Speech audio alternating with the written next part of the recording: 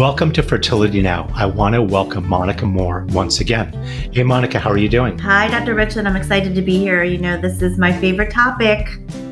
I know. And you know what? I was thinking I've known you for over 20 years. Yep. And your favorite topic, very dear to your heart. So I'm really excited for you to share all the cool things you know about this area to our audience.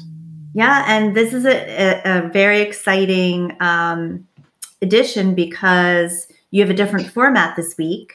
We're thinking of going live. Monica and I have decided we're going to do a first episode for YouTube. And as everyone knows, Monica and I have collaborated. She's collaborated with me on Fertility Now for 1 million episodes and given me great ideas. So we figured we would do the maiden voyage together. Right. Real quick, remember her website, Fertile Health Expert. And I'm just going to jump right into this. And also you're on YouTube too. You know, you did a really great PCO ebook for Illume. I think everyone should take a peek at it. So I wanted to kind of give you kudos to that and kind of jump you right into it, and let's get into it. So our audience is probably wondering, well, what is PCOS? So it stands for polycystic ovarian syndrome. And I always mention the cyst, you know, the C for cyst. I think we think of cysts as something dangerous, as something potentially harmful, something worrisome. And just to get that out of the way, they are just follicles that don't have the hormonal support to mature, ovulate, and so they sit in the ovary for a little while. So just to get that out of the way. But it's incredibly common. In fact, I think up to 15% of reproductive women have it.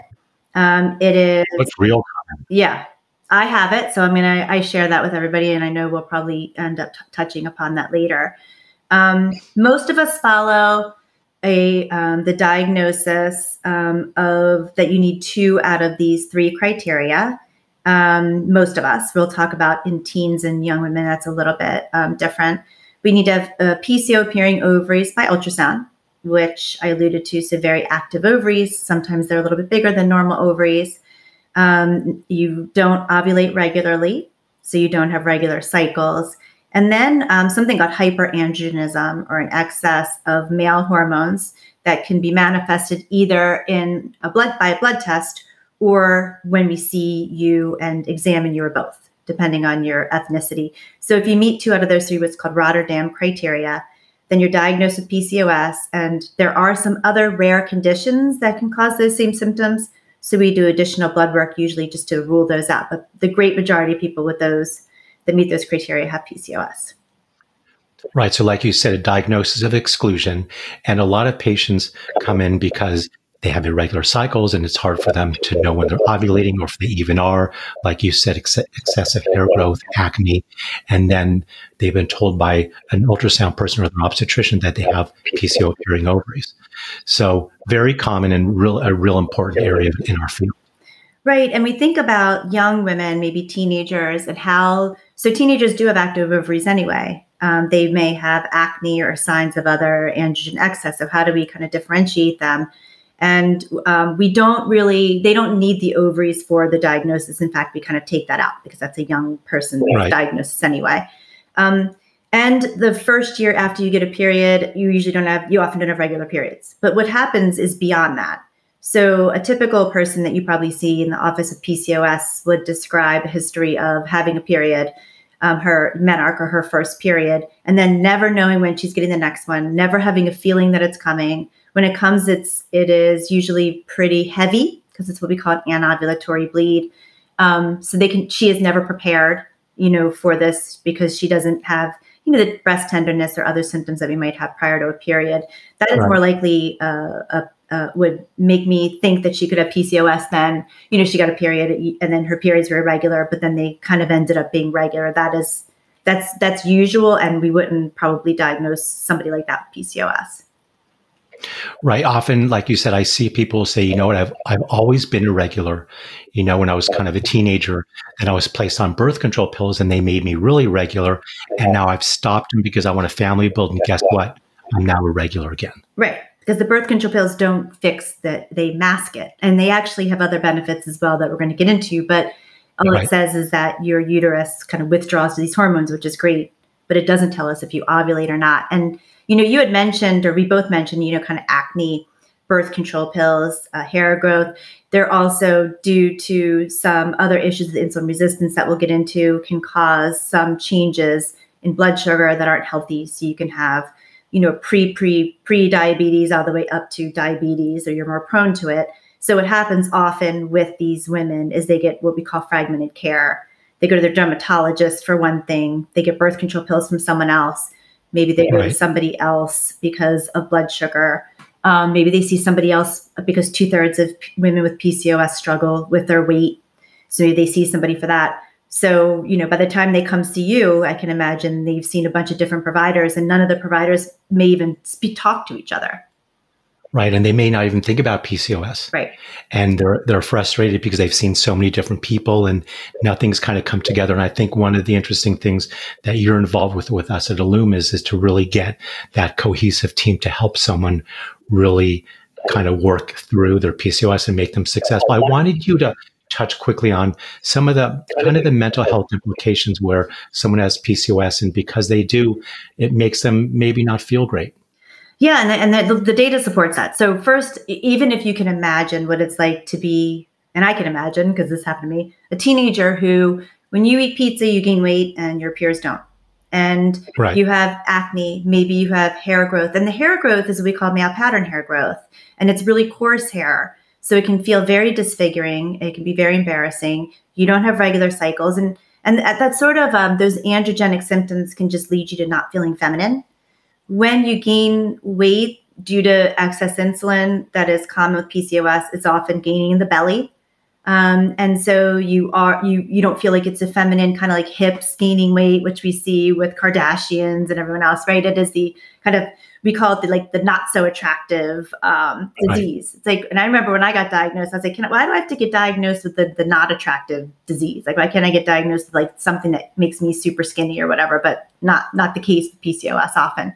And so so you can imagine, first of all, that would cause some anxiety and depression and lower quality of life, or perceived lower quality of life. And that actually holds true in the data and the research and on the questionnaires. Now, it is manageable, but I think the first step is to realize that this is a lifelong condition that needs to be managed, can't be treated. You are going to be different than other people, but that's not necessarily a bad thing. But I do think acknowledging and come to terms with that is the first step. Right. And there's so many things we can help our patients with regarding all the kind of things you said with regard to acne or cycles or becoming pregnant or getting themselves as healthy as they want to be. You have to be with providers who really understand and are there to help you, because we can do so much. Right. We wanted to call this podcast The Role and Benefits of a Multidisciplinary Team for PCOS Patients, but it wasn't catchy enough. But clearly that's what we need, right? I mean, this is what we need. Right. Multidisciplinary team. And if it can all be in one spot, I mean, I think that is ideal and necessary. Right. I mean, we're lucky, you and I are lucky that we have that, but not everybody does. So one of the things that's great that we're talking about this is for people to hear about it. Right. And to know that it's a possibility, to know that it is a possibility to get all your care in one place. And even our nutritionists, as you and I know, because when we both started there, this wasn't the case, but became the case because it was so important, is that they have an endocrine or hormonal background. So they have a background in hormones and how they can change your level of hunger, your level of satiety, what you perceive to be that. And I think that many people who struggle with excess weight have seen a nutritionist or done a certain diet, et cetera, in the past. So when we talk about a nutritionist, it's like, I've been there and done that. But these nutritionists that we see are different. Yeah. And they have a real passion for it and a real, like I said, true understanding of the hormonal effects, many of which are beyond our conscious control when it comes to weight management and with PCOS. So a couple comments I want to say. First of all, you were essential in pioneering all of that in our practice with regard to the nutritionist and bringing this to our consciousness. So we all thank you, obviously. How would you say, make a couple comments on your story of PCOS that would be, illuminating to our audience and yeah. I think that the reason that I feel so strongly about it, and we all made the workbook and we created this PCOS clinic within Ellume, is because I wish I had it when I was diagnosed. So I was athletic. I played a whole bunch of sports in middle school, high school, had irregular cycles. They were annoying. So went on the birth control pill and, like we talked about, never kind of dealt with any of the other stuff. I'm also Italian, so there was already kind of like body hair issues. So I didn't really think anything of it. Acne when you're a teenager already happening, although the birth control pill helped with that. So then I went to college, and when I went to nursing school in college, the hours were so long that I couldn't exercise like I wanted to. I wasn't on a sports team anymore. I let my birth control pill prescription lapse. Ate college food, which is very kind of, now college food is great, but it's like baked potato bar, pasta bar, Right. really just kind of white carbs, and ballooned. And I remember that it kind of felt like it happened gradually, but I remember the first time my dad picked me up from school, the expression on his face. And, he just looked at me like with such utter shock. I mean, he just saw me and I could tell he saw it. And then he was like, he didn't know what to say and was so surprised. And, of course, he would never say anything. But when I went home, I guess I noticed a difference. It just kind of crept up on me at school. And until I really understood that because I was eating and acting just like all my college roommates, but it affected me differently. And for a while, I was just really angry and resentful about that. Like, why can't I do this? And why can't I drink like this and eat like this and not exercise? Right. Until I ended up coming to terms with it. And I don't think I really did till my 20s. But that made a big difference. But it really crept up on me. And I wish I would have known that. It was a couple years of really feeling sad and anxious. I wonder, Monica, how you feel now with regard to so many of us knowing about PCOS, our medical endocrinologists, our pediatricians, and our obstetricians, and the REIs, that people are getting care earlier now, and where we are now in time. I think that's happening. What's your gut? Yes. So my gut is that it is happening. I think the learning about PCOS is important and people are passionate about it. I am part of and on a lot of message boards where there are people diagnosed with it that still don't really understand what it means for them. As we'll talk about it, what you do about it is different depending on if you're trying to conceive or not. But I'm starting to hear more OBs talk about it. More OBs talk about obstetricians, talk about what it means to have this prior to pregnancy, what it means to have this potentially during pregnancy. There's certain testing that might be done differently in pregnancy. My OB, I had an amazing OB. We both know her in that group. And she spoke to me about it. And she's like, look, it might be harder. You might get gestational diabetes as good as as well as you eat. It may be difficult for you to lose weight. You might gain weight. You might be at risk for X, Y, and Z.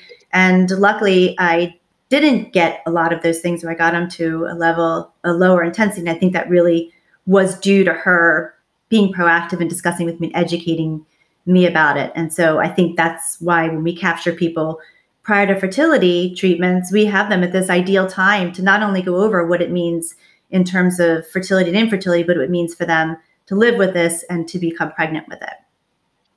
So let's transition. Let's get into those mechanisms. So we all know, and everyone in the audience hears about insulin and insulin resistance. And Monica, in your kind of easy terms, how do you see all that kind of affecting sugars and pregnancy and things like that? So I always tell people insulin is a storage hormone. So its whole job is to store body, fat, basically, and particularly in the belly, because body fat in the belly is easily accessed for when the body perceives that it needs energy. So when insulin is produced, that's its job. The other thing insulin does is it takes glucose or blood sugar after somebody eats, and it puts it into, it's like the key that allows the glucose to get into the blood cells. So when you have insulin resistance and PCOS, there's a strong correlation between that and insulin resistance. The insulin is there, it's being made, it's present, and the cells are not sensitive to it. So the cells are getting bombarded with insulin, but it stays outside the cell and the glucose stays outside the cell. So now we have these cells that need energy, and we have glucose and insulin outside the cells. And we know with people that are diabetic, when insulin sits glucose sits where it's not supposed to sit, it can damage the vessels. So we don't want that. And that can happen in terms of PCOS over time, if not treated or managed. So the whole goal when you have PCOS, when we talk about managing it, is to make somebody sensitive to insulin, do the opposite of insulin resistance. We do some blood tests for it. They aren't ideal. The ideal blood test means that you have to be in the hospital with, Right. what's called a euglycemic clamp, as you know, an inpatient. We're not doing that for people. So we test for it, but we often assume people with PCOS have it. I don't think anyone doesn't benefit from kind of with PCOS trying to make themselves more sensitive to insulin. And so when we talk about, the medications and any supplements and strategies, they all work toward that goal. So basically, in that insulin resistance paradigm, you're not taking that sugar that's in your bloodstream and getting it out into muscle, fat, in the liver. And so now your sugar levels in your system can go up and you can become pre-diabetes or even have diabetes. Right. And the insulin is just sitting there. And so excess insulin is a fat storage hormone too. The other thing that I Right. talk to people about when we talked about anxiety and depression and kind of feelings of that is the stress response. So you were creating this, you have a condition that might cause stress, and then you're stressed about the condition that might cause stress. That produces a hormone called cortisol. Cortisol stores belly fat. Cortisol exacerbates insulin. And so really when we talk about, managing it, it is also managing stress response, managing coping mechanisms, because we don't want that cortisol to stay chronic and kind of lurking there and wreaking havoc, really.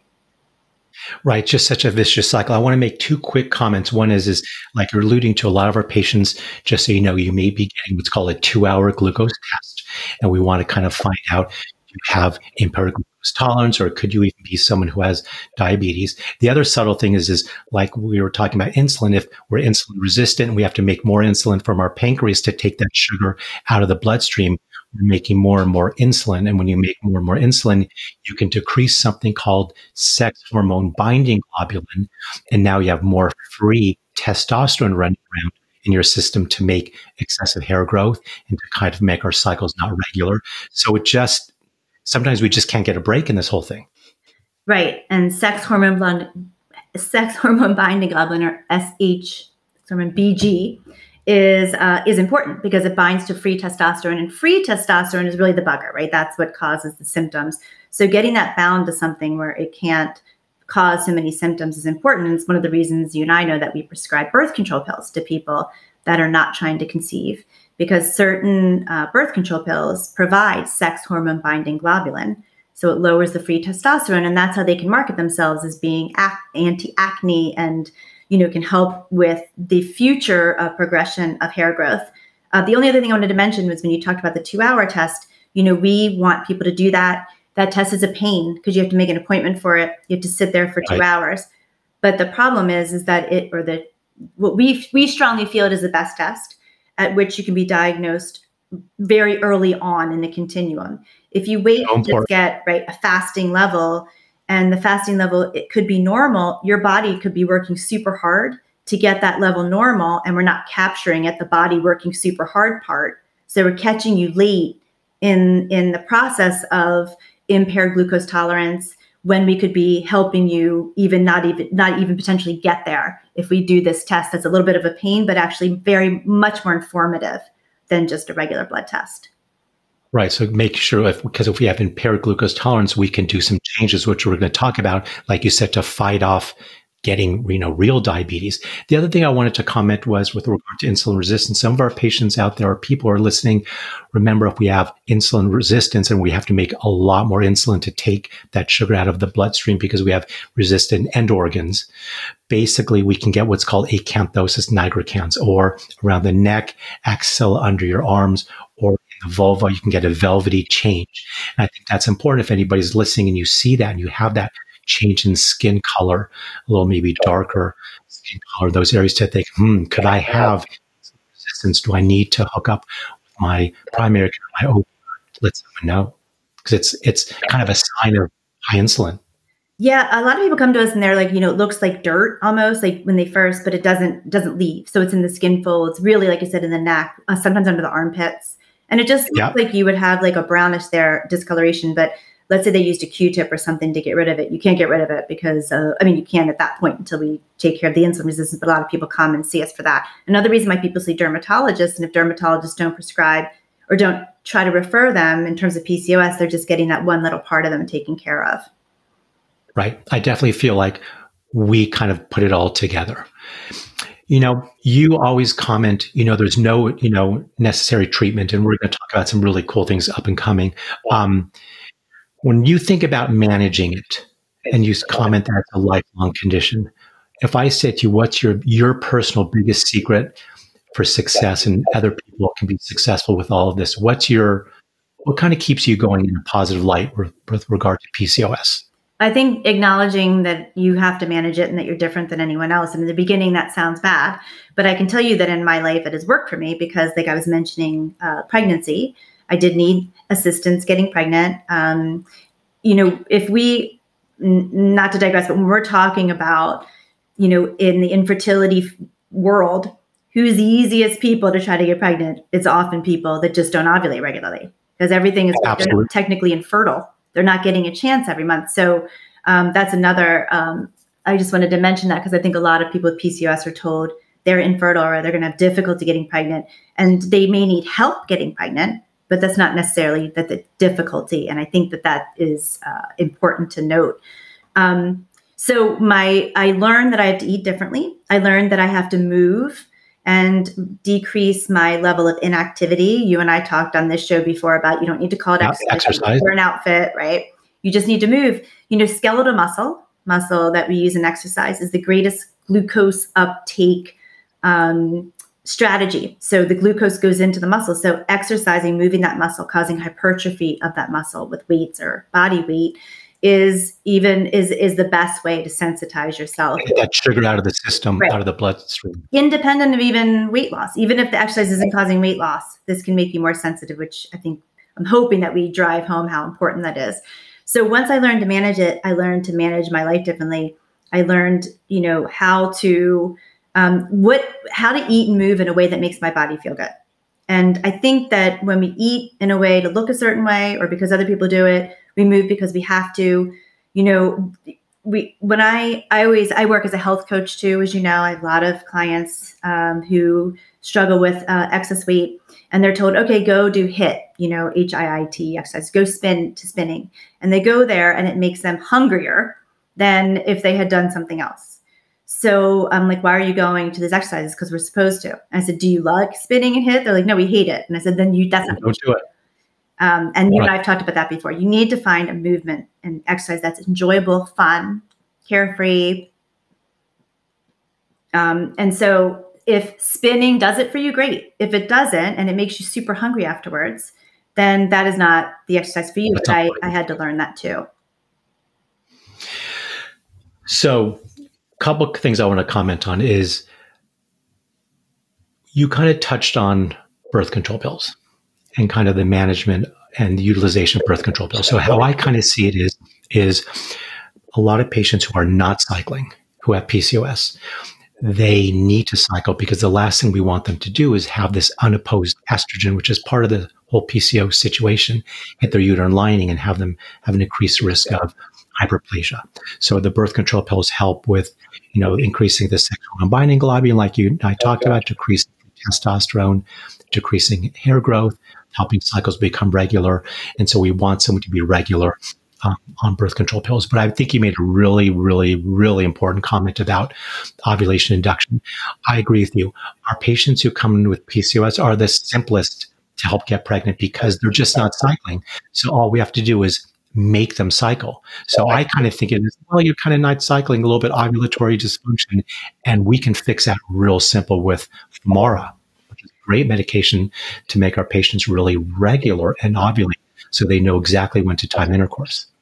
Also, one we didn't talk about that's common with PCOS, but isn't necessary for the diagnosis is LH, one of our hormones, luteinizing hormone, is high. There's a lot of LH we call activity when you have PCOS. Well, that's also the hormone that we use to test for ovulation. So women who have PCOS can be constantly getting these positive ovulation predictor kits. So first you have your regular cycles, then you have a positive ovulation predictor kit all the time. Not only do we help with ovulation induction, but we just need to help you get that cycle timed sometimes. It's very difficult. And, when you are struggling with infertility, it sounds fun, like, oh, just, have intercourse all the time or do this all the time. Well, that becomes tiring and it becomes not fun. And so the other thing is helping people time that when it's difficult to do with your body and those hormone levels get really skewed. And so when you're timing with, let's say, Femara, which is such a great medication, what we do is we have our patients do Femara, let's say day 3 through 7 of their cycle. It's either if they have a natural cycle or we can induce a menses.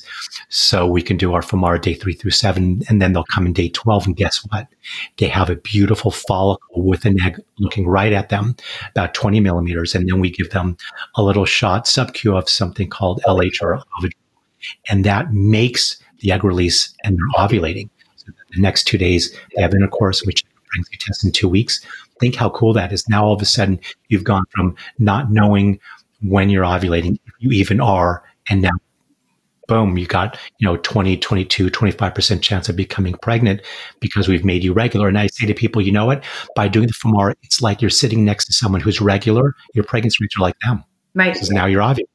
So exciting. Such a good thing. We have great success with that. You mentioned that people need to get a withdrawal bleed every once in a while because we don't want their uterine lining to get to a point where if it sits there too long, it can be what's called hyperplasia, which can lead to other things. So how often do you want them to get a withdrawal bleed if they're not on birth control pills or, not trying? How often should they have a bleed either with birth control pills or progesterone? I think some people would say, have a bleed at least once every 3 months. Right. I don't think know if there's a perfect answer for it. You have to have a bleed. So a lot of people are on birth control pills, which make them have a bleed every month, or they can be on different medication regimens and have a bleed every 3 months because it's kind of easier. Right. And there's no danger of being on birth control pills for a long time. I mean, that's the other common question. Like, is it bad that I'm on these pills? Does my body need a break from them? Absolutely not, especially with PCOS. The benefits of it outweigh the risks. The other thing I'll mention is not all birth control pills are created equal. You and I also know this. Some people will prescribe just a low estrogen microgram pill for PCOS patients because they think they need low estrogen. And we do if you're young, but what they need is a progesterone that has what's called low androgenic activity, a lot of that sex hormone binding globulin that you talked about to give you some relief from those androgenic symptoms. So make sure if you're not seeing an endocrinologist that you ask for a birth control pill specifically that can help you with those male hormone symptoms.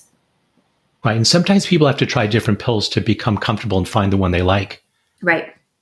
Right. And so if you don't respond well to one, you actually might respond well to a different one. You don't feel like you need to give up because they all aren't created equal. It's a lot of differences.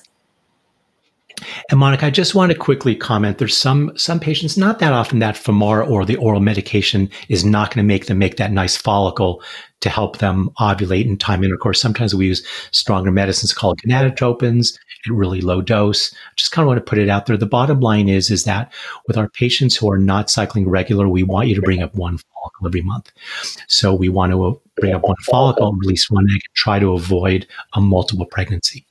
So that's really important. Let's switch gears and talk about something that's dear to your heart, which you've helped us set up, is really what this is all about, is a multidisciplinary approach and using so many people to help our patients become successful. So let's just jump into this. So, I think we're unique. You can tell me if I'm wrong, to have really a dedicated team. We have our IFW, Fertility Wellness Group, to really help our patients with PCO in all different realms of it, kind of like a holistic approach. So it's really unique. Right. So you have mental health professionals that really understand hormonal and endocrinologic aspects. They also understand what it's like to go through fertility treatments. And with PCOS, and if you're trying to achieve a pregnancy in a PCOS, sometimes you get the dual blow of feeling bad about yourself because you're unable to get pregnant without help, feeling bad about yourself because you may have some excess weight. So having somebody that really understands that and those two conditions makes a big difference. And the same goes with nutritionists. I can't tell you how many times I've referred somebody to our nutritionist. And like you said, we're so lucky and grateful that we have these amazing nutritionists and dietitians at Illume. And sometimes I send them like, I've done that. I've been there. I've done Weight Watchers. I've already talked to it. You probably say they're different. It's different.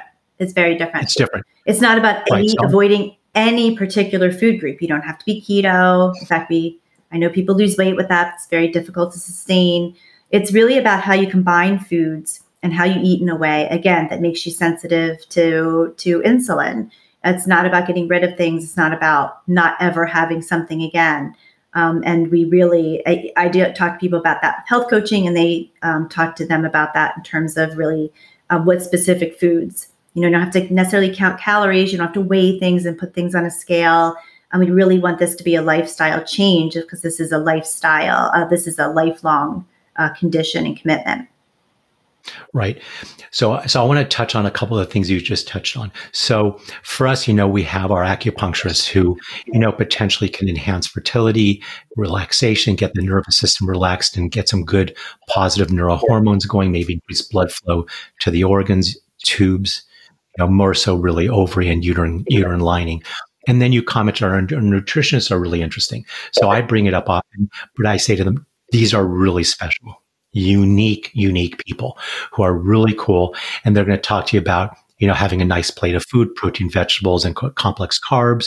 And I think one of the things you talk a lot about, and you've taught me actually, is kind of, the healthy snacks, and then be prepared and prepare your meals in advance, so you don't get caught, getting bad snacks when you're out and about. And like you talked about, our counseling and support. And then we're kind of unique that we have our fertile yoga, which is really, really interesting. Like you said, move your muscles, elevate your spirit, decrease stress. Comment quickly, if you would, on kind of healthy snacks, being prepared with your meals, because I know that you coach your patients. First, I'm glad you mentioned the yoga, because I forgot when you asked me a while ago, one thing that I did to manage it is absolutely yoga. I think we think of yoga as, like this woo-woo thing or whatever. So I've done yoga for a long time. It is really incredibly important in terms for many reasons, but there's a huge mindfulness component to it. And it's like a moving meditation. A lot of people have trouble meditating, but that part of yoga, I feel like, can't be stressed enough, the benefits of yoga, for a lot of reasons. Let me do a shout out before you go on to talking about snacks and all that. To Lisa Rosenthal, and Healthy and Fertile Yoga has really enlightened a lot of us. And so she has great videos that our patients can look at. But I think what's most important, this is not about us or our practice. It's about talking about things that people can do all around the world. So yoga is so important. So many online, almost all of my health coaching clients can't kind of get to stuff during the day because of work. So there's great online yoga options. And you can look at it, say, like, I have 15 minutes, or you can say, I want to work on this particular thing. So there's a lot of options for that. So I'm glad that we mentioned that.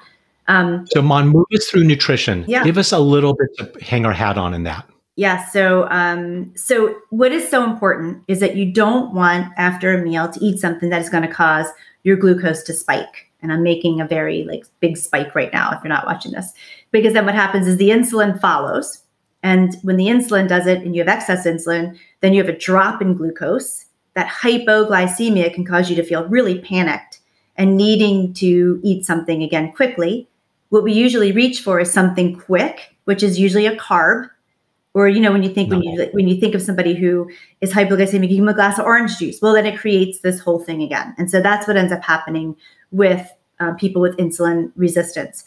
So what I tell people is, any meal or snack, you have got to start with protein. It could be any kind of protein, plant protein, animal protein.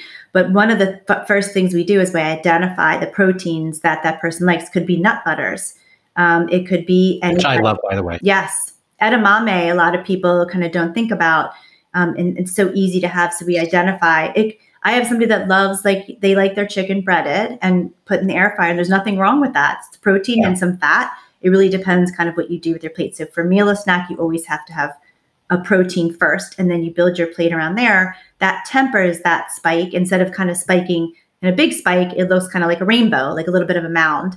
And that is a much better response and unlikely to cause that big drop that causes our body to, feel badly. And yes, it's about weight, but it's also about how you feel kind of the rest of the day. Without understanding what it feels like to eat poorly with PCOS, I can tell you from my experience, when I do, I almost feel like I have a hangover, like a food hangover the next day. It's like my body's trying to process this stuff.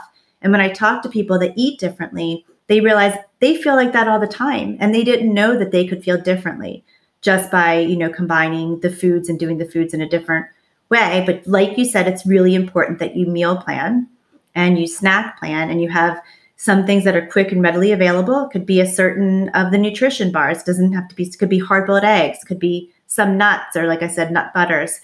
But being able to do that, and we give a lot of ideas in that workbook, it is incredibly important. It is the key to a lot of people's success, is having that plan. And then you kind of build your plate around there, depending on, what your goals are. And, Monica, what you're talking about, it's really the way to eat for all of us. So that's how I eat, just how my patients eat after they kind of learn with us and from us. I want you to comment about weight and a little bit about some of the hormones, and talk about really like how we treat people who are working through different weight issues, and kind of round out that really important discussion.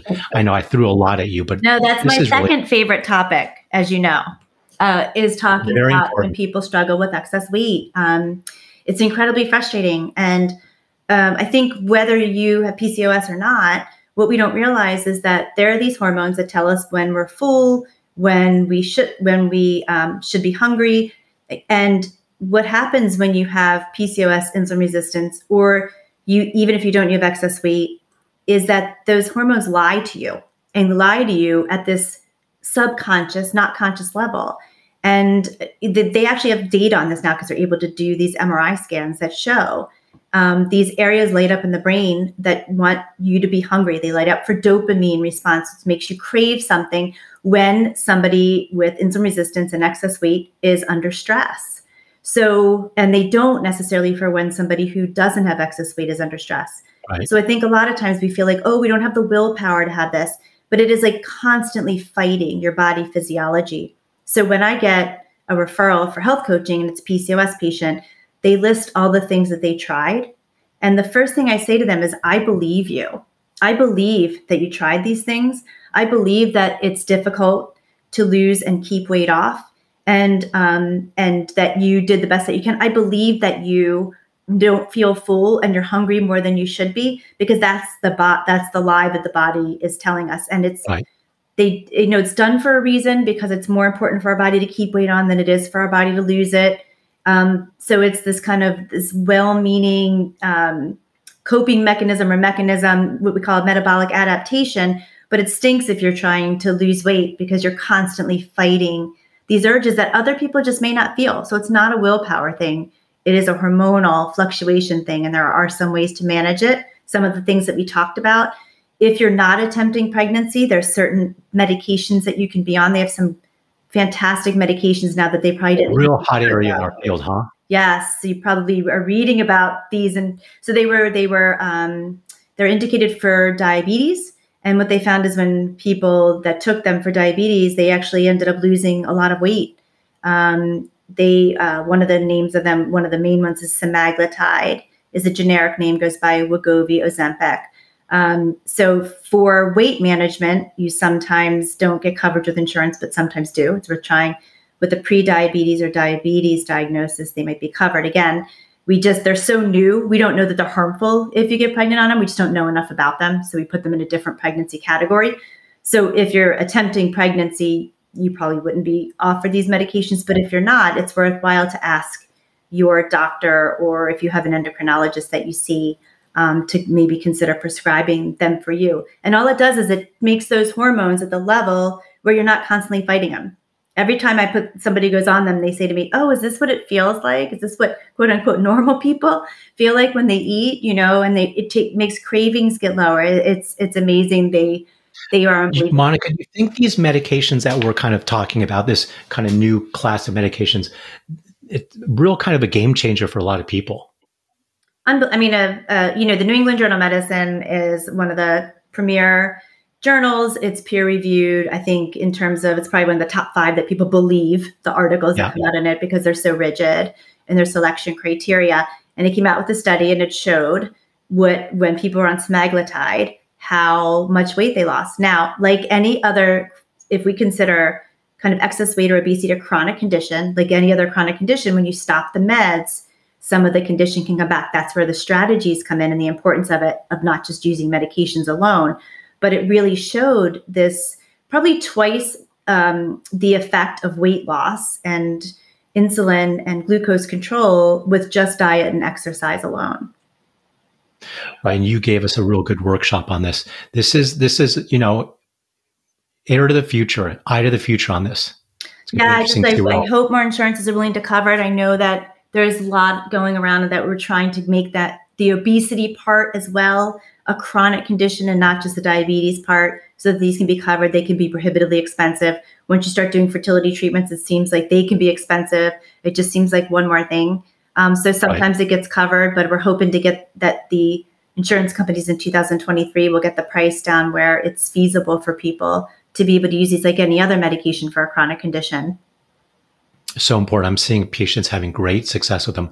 Move us through, you know, there's, you know, language and self-talk and how to be good to yourself when you're kind of involved with your PCOS and as you're kind of going through your journey.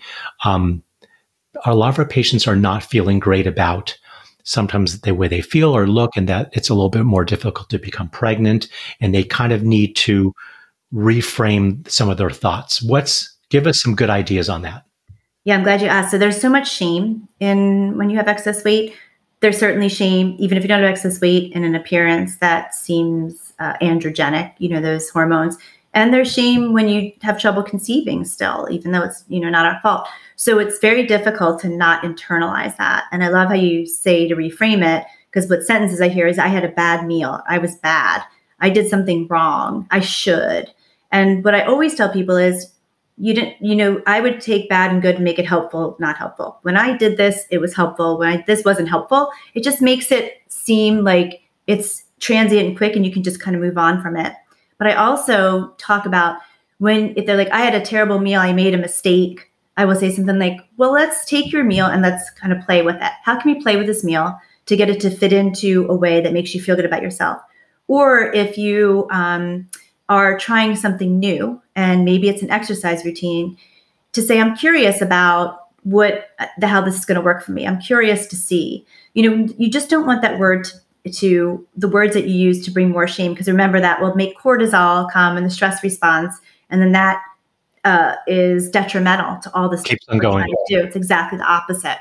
So just changing the way you talk to yourself.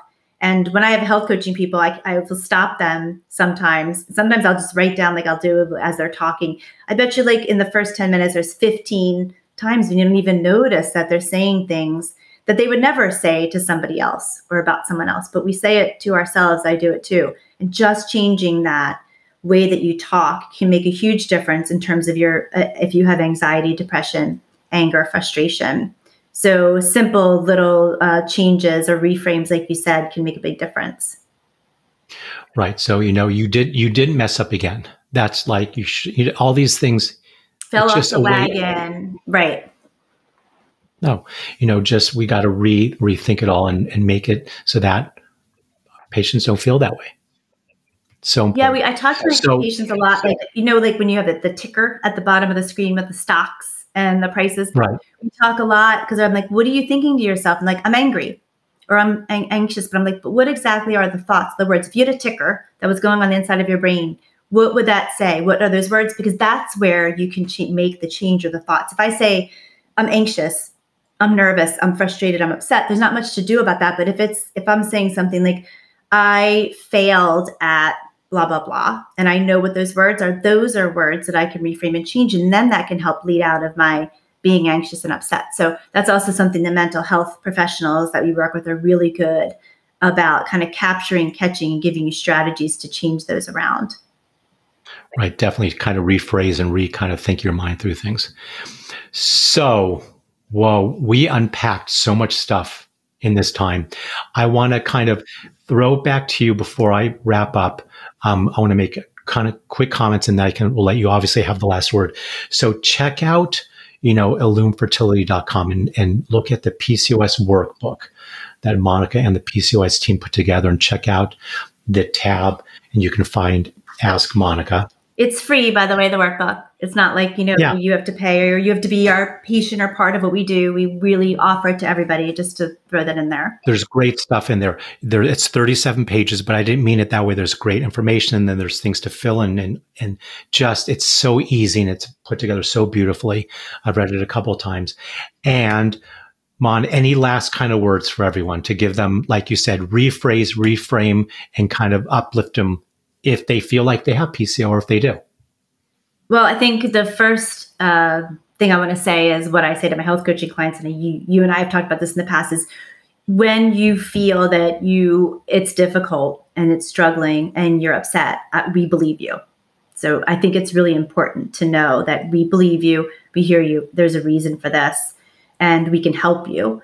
And I think the first thing is just acknowledging, like, hey, I'm different. For the rest of my life, I'm going to have to eat and move differently. I'm going to have to learn to manage my stress in non-food ways, non-coping mechanism ways. But let me tell you, that really is a benefit for you for the rest of your life, right? It is incredible benefit to figure that out and manage that prior to pregnancy, but also along the life continuum. It's something that I was upset with for years, and then in retrospect, I'm really happy I learned. So if that's one thing I can get across, is learning how to manage this is a huge positive step in terms of making your life happier and healthier and feel more balanced. And on that, I'm going to take from the physician side. We support exactly what you're saying, and we have so many people helping us do that in our practice. But then we are here to help you get pregnant, because we can make you ovulate. And I hate when people say, "Oh, I have PCOS and I was told that I was not going to get pregnant." Yes, we're going to fix this for you. Yeah. So that's kind of the positive comments from us. Okay, Monica. Well, a great episode, great launch into our YouTubing. I know. Check out. I always worry that I wonder for what people expect if they go online. You know how you hear a voice and you're like, I think that the person's like that. Like, you guys might be disappointed. I don't know. No, they're going to love it. You have cats running around, and you're in your scrubs, and I'm in exercise stuff. So we'll see. But we love doing this, as you know. So, and then how can they reach you if they have certain topics they want to talk about, or? Yeah. So let's do it. So for you remember, everyone, fertilehealthexpert.com. Check out Fertile Health YouTube channel. And I'm on Instagram, Dr. Spencer Richland, and fertility.now. Reach out to Monica to talk to her. You know where she is. Or you can email me at fertilenow1@gmail.com. We're open to any suggestions, any questions. Monica's talking to people about PCOS all around the world. And you pretty regularly post, so they could just write in the comments on one of your Instagram posts as well. Right. And so there's no one more who I'd want to talk about PCOS to our patients than you. This is so fun. Thank you for asking. Great having you on. Okay, everyone, have a great day, and thank you very much.